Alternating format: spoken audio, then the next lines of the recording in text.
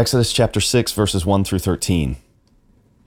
But the Lord said to Moses, "Now you shall see what I will do to Pharaoh. For with a strong hand he will send them out, and with a strong hand he will drive them out of his land." God spoke to Moses and said to him, "I am the Lord. I appeared to Abraham, to Isaac, and to Jacob as God Almighty, but by my name, the Lord, I did not make myself known to them. I also established my covenant with them to give them the land of Canaan, the land in which they lived as sojourners. Moreover, I have heard the groaning of the people of Israel, whom the Egyptians hold as slaves, and I have remembered my covenant. Say therefore to the people of Israel, I am the Lord, and I will bring you out from under the burdens of the Egyptians, and I will deliver you from slavery to them, and I will redeem you with an outstretched arm and with great acts of judgment. I will take you to be my people, and I will be your God. And you shall know that I am the Lord your God, who has brought you out from under the burdens of the Egyptians. I will bring you into the land that I swore to give to Abraham, to Isaac, and to Jacob. I will give it to you for a possession. I am the Lord." Moses spoke thus to the people of Israel, but they did not listen to Moses because of their broken spirit and harsh slavery. So the Lord said to Moses, "Go in, tell Pharaoh, king of Egypt, to let the people of Israel go out of his land." But Moses said to the Lord, "Behold, the people of Israel have not listened to me. How then shall Pharaoh listen to me? For I am of uncircumcised lips."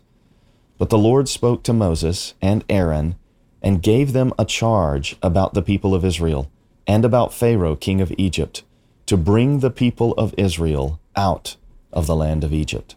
The word of the Lord. Thanks be to God.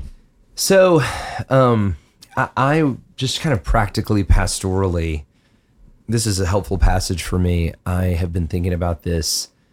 We even in our sermon review this week, Blake Rogers, I said at the end of my sermon something like, I so desire that we would be a church like this, and gave a vision for the church. And Blake said it was a critique, but it was a good critique. He basically said, don't say I desire, even though I know you do, but say the Lord desires, And I've just been thinking about that. I want to live my life in the Lord's will. What is God doing? God has done this. God has brought me here. God has created this. And obviously mentally as a Christian, I know this, but how present is that in my mind? But that is all over this passage. I am doing this. Yes. I am going to do this. Moses, you're not doing anything. I am doing this. You're just a guy that I'm using. So powerful, and just the Lord's commands over and over and over about his plan for his people. So what are your thoughts on the passage? Well, we didn't read together Exodus 5, but in the opening verses of verse 5, Moses is sent in to say to Pharaoh, "Thus says the Lord." And when it says the Lord, it's Yahweh. Right, so thus says Yahweh, "Let my people go." And then in verse 2, Pharaoh said, "Who is Yahweh?" Right. And I envision Pharaoh sort of looking around and seeing the statues of his gods. Yeah. And maybe even the indication that he himself is the son of the gods. And essentially saying, "Who is this Yahweh that you're talking to me about?" And then it's as though the Lord is pounding on the table here. "I am Yahweh. I am Yahweh." Yeah. He says it over and over again. "I'm going to make myself known. I am Yahweh." And so he's really announcing his own name, and at the heart of that is his character of steadfast love and truth.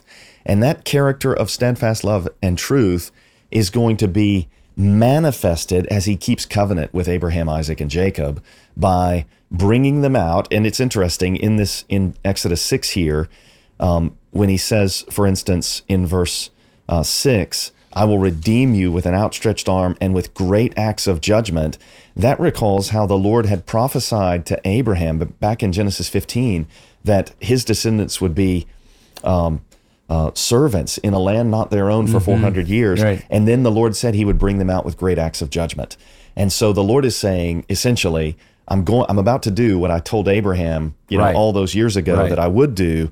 And then, verse 7, you shall know that I am Yahweh your God. And that's right after that key statement in verse 7, I will take you to be my people, and I will be your God. You will be my people, I'll be your God. This is foundational to the Old Testament, where Yahweh is saying, you are mine, and I'm yours. And that implies no other gods. Right.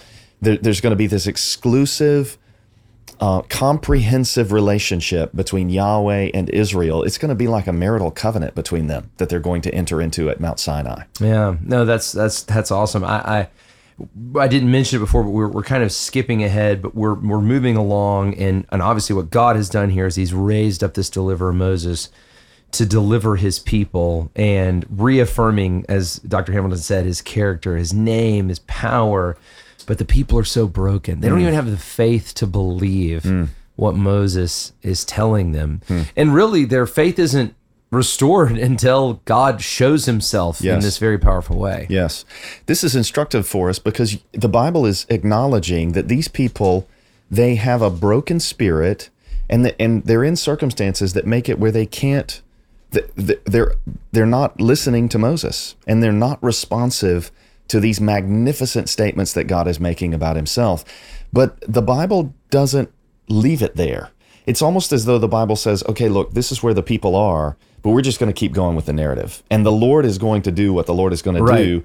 And the people, some of them are going to respond, some of them are going to be rebellious, but the Lord is going to do what He's going to do. And I think that Moses, the author, inspired by the Holy Spirit, means to teach people to get to the place where what is most prominent for us is not our harsh slavery and broken spirit. And not that, today, praise God, most of the people listening to this will not be facing harsh slavery, literally speaking.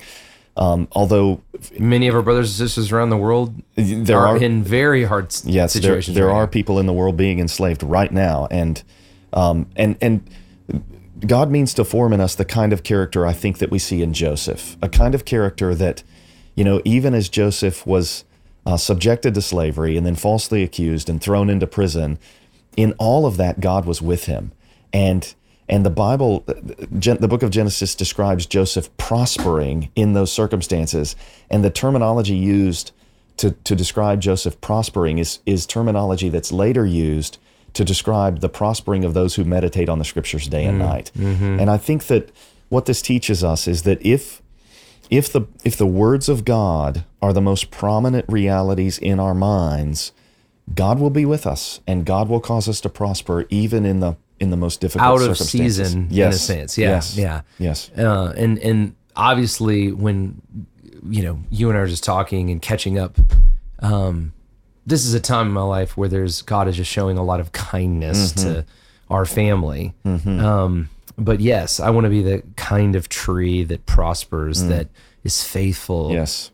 Even in God forbid, but slavery or whatever it may be. But God is faithful to His people despite their faithfulness. Yes. And that is a consistent theme Yes. also in this. So we'll keep going, but for Jim Hamilton, I'm Jason Dees. Thanks for listening. Thanks for listening to Our Daily Rhythm. I'm Jason Dees, one of the pastors of Christ Covenant, and Our Daily Rhythm is a ministry of our church designed to help you more faithfully and effectively meditate on God's Word. If you ever have a question for us about one of our Bible readings or one of your own Bible readings, please don't hesitate to text us at 404-465-1737. Again, that's 404-465-1737, or email me directly at jason@christcovenant.com. We'll meet you again tomorrow for Our Daily Rhythm.